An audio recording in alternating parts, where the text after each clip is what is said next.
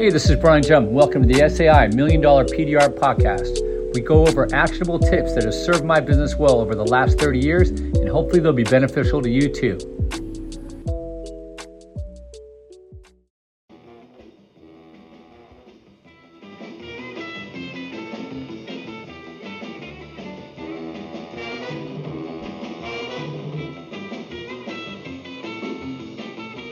What's happening? Brian Jum. SAI $1 Million PDR podcast. Welcome.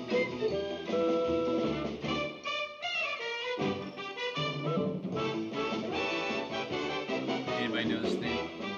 Probably not.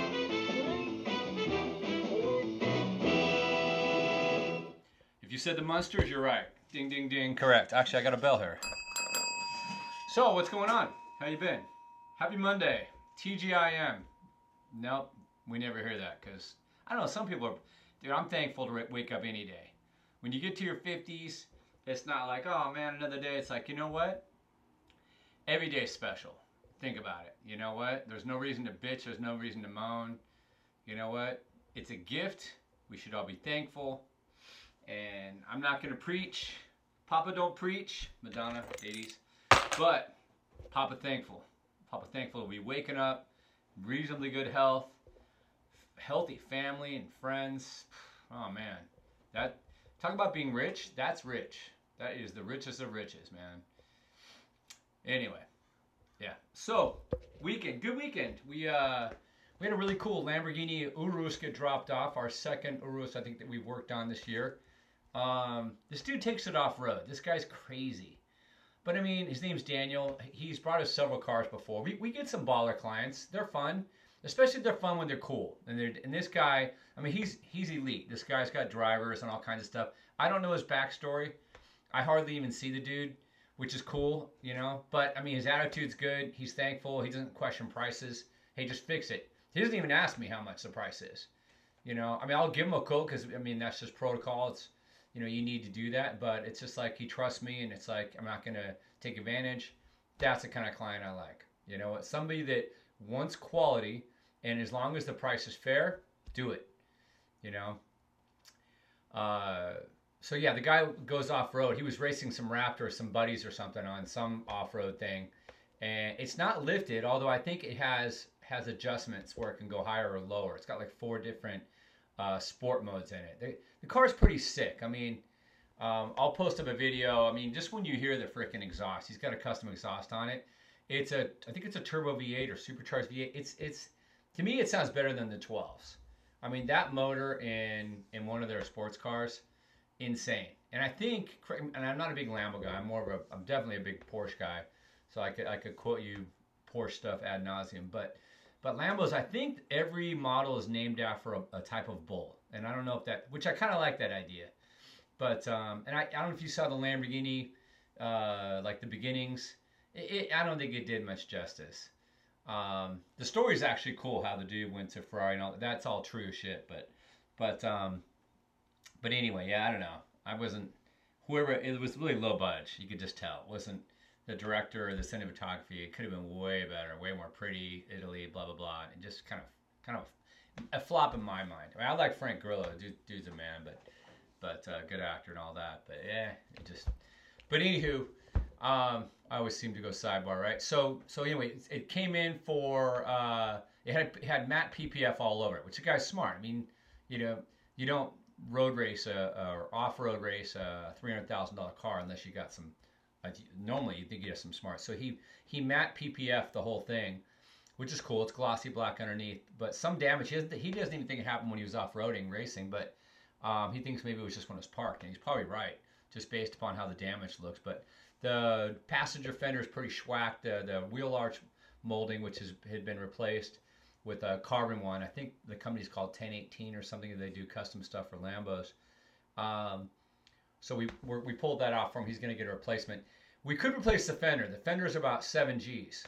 But I think I can save it. Plus, he's got a wholesale account with Newport Lambo, and I think his price is 5. So he's like, yeah, we got to replace it, no big thing. I'm like, yeah, of course, $5 grand. Who cares? You know, that's probably not even his mortgage. You know, his mortgage is probably 4 times that or something. But assuming he even has a mortgage, maybe he just probably paid cash for whatever he's living. But anyway, it's just a whole nother world. It's a whole nother level. But but yeah, I'll let you guys know how this thing turns out. We'll do some bids. It's very thin, pliable aluminum, so I don't know. I'm hoping it doesn't oil can. We're gonna take some precautions. I kind of like the way it's been damaged, though. I think it's gonna provide rigidity, but there's still a little scratch in it. What we could do is we could feather the scratch out and just burn it and make it flat though. And being aluminum, he doesn't care, and he's gonna. But if he mats it, I think he'll still see if we don't have color on it, because the yeah, it will, because the mat doesn't have any tinting in it, so we'd have to blow some color on it. So he's gonna need to paint it. That's what I was just thinking. I'm thinking out loud right now. But anywho, yeah, very cool. Other than that, not a whole lot of eye-opening repairs this week. I mean, yeah, we did some cool repairs. Don't get me wrong, but nothing like, cool shit like Chevelles or old classics or anything, any hypercars. He had a couple Alfa Romeos come in. I don't know. It's kind of funny. The people who own Alfa, and I guess we had some Maseratis too, which is I'm just looking right past those like they're nothing. But it's funny. It really is. How they value certain cars. Like people with Maseratis and Alfas. I'll tell you right now, for those of you that don't work on those kind of cars, people generally don't put a lot of value on them. When I get those people, they're not like, oh, take care of my baby. Unless it's a classic Alfa, then it's a whole different thing. Or a classic Maserati, which I never see them. And I love my favorite car probably in the world. If you had to say, hey, pick your number one, I mean, it's got to be right up there with Lamborghini Miura. Just badass. Unless you're talking like race cars, and then no, I'm gonna go right to like Ferrari GTO or something. But some of it maybe Porsche 917. But yeah. If anybody's selling on those on the cheap, just let me know. But anywho, yeah, it's just kind of weird, the mindset. Like we have this lady, and this we're going to talk a little bit about pricing and some other things today. But we have this lady with a Maserati Ghibli, which is kind of like their Ford Focus of the Maserati line. It's 60,000, or it's probably 80 now, but you could relatively get into an Italian sports car / sedan for on the cheap. And this lady sideswiped the whole side of the car. So it's PDR, it's push to paint, and then, save the aluminum panels, save the wheel, and then paint it. She says, I'm going to sell it, and get out of this thing. I hate this car. I'm going to get a different one. Okay, great. And I think we were doing it for like $2,500, which anybody who knows auto body, anybody who knows PDR knows that's freaking crumbs. But I just knew the type of dents. The dogleg wasn't that bad. The quarter pound was light, corner of a bumper, and then rear door just a little bit. So $2,500. I know we could finish that thing. I could prep it and then hand it to my painter. He'll have it done in a day. So it's a win for us. And I know she was at least 3 times that wherever else she went, right? I mean, they would probably replace her quarter pound and the door. So right there, I mean, your Italian parts, Maserati is the same as Ferrari. So she would have been, I think I'm light on 7. I'll bet you it's closer to 15 grand. So shocking thing, and the wheel was damaged too. So the shocking thing was, to me, when she came in, there were some compound smudges. My guy washed it. We had a little bit of dieback where after you polish it, the fillers and the waxes sometimes fill up the scratches, but then the wash, if you use like a heavier detergent, brings it back out. So she saw like a little bit of some haziness, nothing really horrifically bad. It's not black. It was like pewter, and no congratulations or thank you. The panels fit well. The color's beautiful. You don't see any color shift. The bodywork's fantastic. Saw the little tiny haze in one little spot that, okay, you whip out a foam pad in 30 seconds, it's gone. And then the wheel, it's a polished wheel.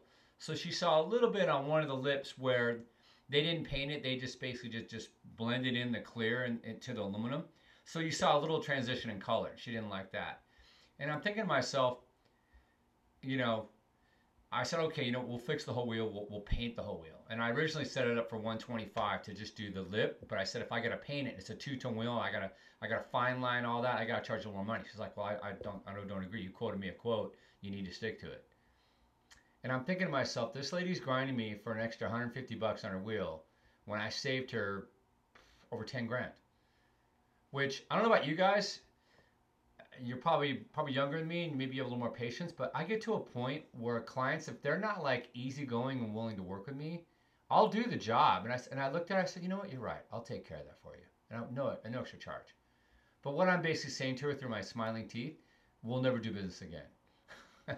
And most of my clients, we honestly, I'd say we average 2 visits per client. You know, family, friends, whatever. Sometimes, obviously, some a lot more. You know, thank God. Some men and women in the families, in the households, just are prone to touching things with their vehicle, which is great. So that'll be it. So, lady, if you're listening to this podcast episode, which that's highly unlikely, this will be the first and last, because you just need to be a human being, and that's what it is. And I stuck by my guns. I'm not going to raise her price, but I also showed her a bunch of other stuff we did for free. Like the threshold inside the car was also damaged, and we fixed that, and then I didn't even charge her for that. So, yeah, okay, whatever. But anywho, a little notice, guys. We're gonna go a little bit shorter format for the interim. In other words, instead of doing 30-minute, 20, 30, 40-minute pods, we're gonna shorten them up to probably about 10 minutes, even though this one's already at 11. Because it's a lot of work for me, and I tell you right now, we've been super busy. I may eventually go back to once a week. We'll see how it goes. I'm trying to get some more interviews. I'd like to go once a week and just have like an interview and just some tech stuff or whatever. But we're approaching 900 episodes. Yes, 900 episodes. Let me ring the bell. I think we're at 897 right now. So we got a pretty good catalog, and we've covered a lot of content. So I think if I back it off to one a week, I think that's okay. I think I've earned that right. But anyway, knowing that, so today, how to be a PDR broker. Yes, how to make millions. Here's the blueprint. I'm not going to go super granular because, like I said, I don't want this to be a half hour, 45-minute episode. But what is a broker? A broker is somebody who, they're a middleman. They're going to take PDR techs and they're going to place them in, like a headhunter for dent and wool, usually for hail. Okay. I mean, I'm sure you could be a broker for non-hail stuff, but typically, yeah, we do it for hail. So I've brokered some jobs before. I've had brokers hit me up asking me for techs. I mean, you name it. So they're out there. They typically do very well once they learn the scenario. There's not a ton of them. I've had former students become brokers and become very successful. You know, they learned the PDR stuff and they just went right to the top of the food chain and just said, I could work, or I could just have others work for me. I like it. I think it's smart. It's called leverage. If you know how to sell and you know how to make friends and make connections, why not? Why not? So why be a broker besides that? The pros. Well, money, right? There's a lot of money in it.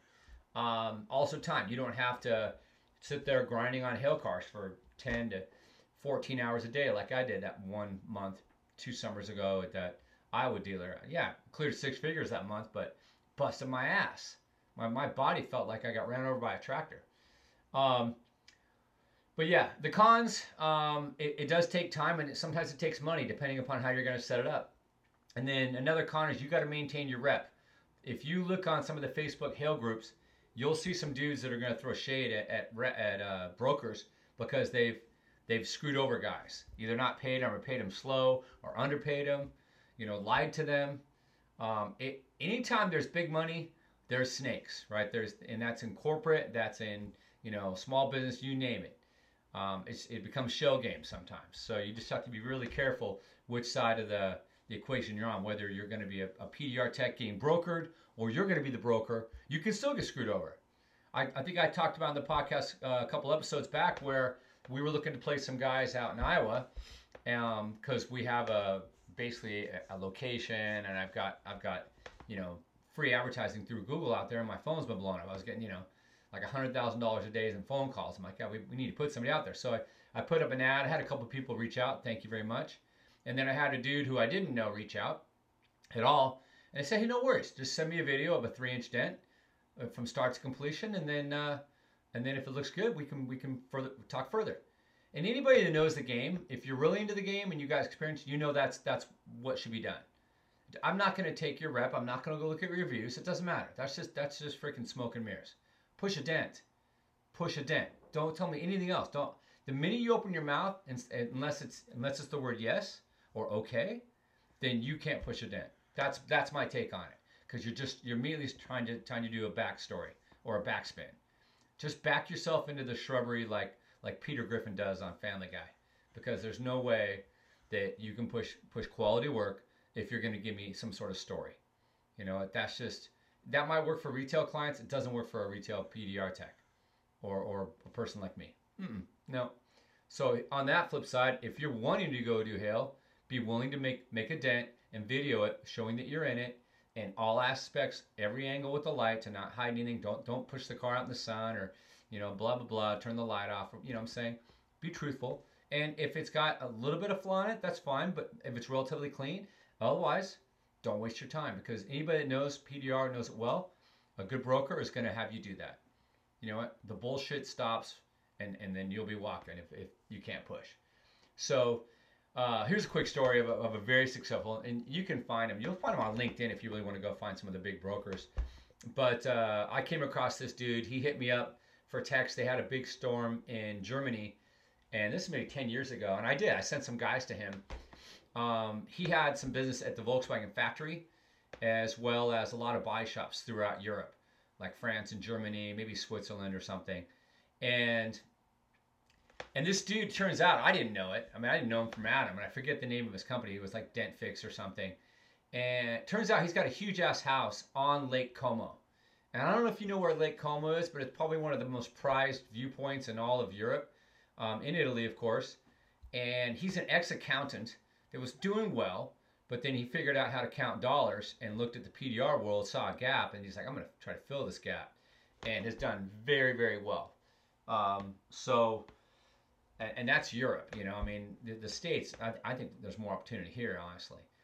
So between Europe, I don't think he brokers people over here, but definitely Europe, and then a little bit of Australia. So yeah, that was very, very, very interesting, you know. So anyway, so if you're going to be a broker, how do you find techs? Well, first of all, you need a network. Second of all, the internet. And then, of course, you need to find good techs. You need to vet them. Okay, how much are you going to pay them? That's another question. A lot of guys are shrewd. The most profitable guys typically are shrewd and misers and bullshitters. They're kind of skanky. And they don't mind burning people, because there's an endless amount of people, not just from the United States. It's an international game. Brazilians, Russians, you name it. They come here. They may not have $1 to piss in. They'll do a hail car and work for $500 a day. And their work will be decent. $500 a day, guys. You could have yourself, you could put together 1 or 2 cars a day, get paid 10 grand, 8 grand, 5 grand, and pay the guy $500. Okay, now you know how that guy has a house on Lake Como, don't you? Craziness. Yeah. So yeah, Mark Circus, I mean, I never met him. I just know that he was running a storm when we were out in Iowa, and I saw this sweatshop at this huge ass body shop that kind of served about 4 or 5 of the local dealers. And those guys look like beat down dogs, man. And I talked to a couple of them, and he was cycling them in and out. These guys would drop and hit the floor and chastise, and they get the job done, otherwise you're out of here. I got 5 guys to replace you with. And he did. And eventually I think they ran out. And they kept coming over to us when we were working at our body shops, and we had a retail shop. Hey, you guys want to come over? And, you know, we got some spots open now. I'm like, no, thank you. No, thank you. We're doing just fine. You know, I don't need to sweat. So the question is on pricing. Do you want to be a shark, or do you want to be a sweetheart? That's up to you. Finding the work. The trick to brokering is not to wait till the hail hits. The trick is to pre-sell prior. So go to the areas that get hit, create relationships, find your advantage, and lock down contracts, lock down service contracts with these people, or at least relationships. So when it does happen, you pick up the phone, or better yet, you fly out. I used to hire a guy named Jason.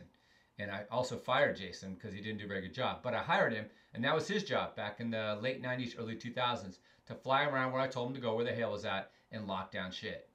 Unfortunately, fat-ass Jason wasn't very good at locking shit down, except for a cheeseburger. So I locked him out. But that's another story for another time, kiddies. Maybe by the fireside, you know, after the holidays. Network. Create your network. That's what it is. Your network is your net worth 100%. And don't forget, brokering is global. It's global, you know. So let's see what else. If you're going to be a tech, watch out, because if you're being paid percentage, you need to see the actual ticket. And most guys won't show you the actual ticket, the actual what they got paid from the body shop, the dealership, the insurance, what the manufacturer, whatever. So the question is, how the hell are you going to know what you're going to get paid if these guys aren't going to show you the real amount? Yeah, dude, I'm paying you 30% of the ticket. Here's my handwritten ticket. Well, how do you know? You just got fucked, right? So you need to make sure you're going to find the true invoice. Otherwise, just work for a flat rate.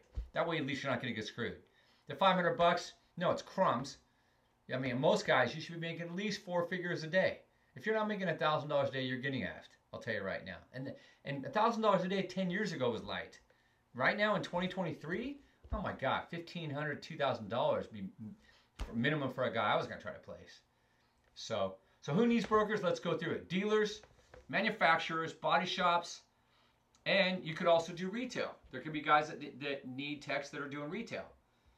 Okay? If you're gonna be a broker, that's the biggest money, by the way. Do your own retail shops. Okay, I talk about the Dent Masters guys who run about 3 to 5 sites annually, and they do between 5 and 10 million. They kill it. They have a system, and I've talked about it before. They have requirements. They want good techs, but they pay. A lot of their guys are Brazilian. A lot of them are Russians. Want to know why? Because a lot of Americans won't work for $500 a day or $750, whatever.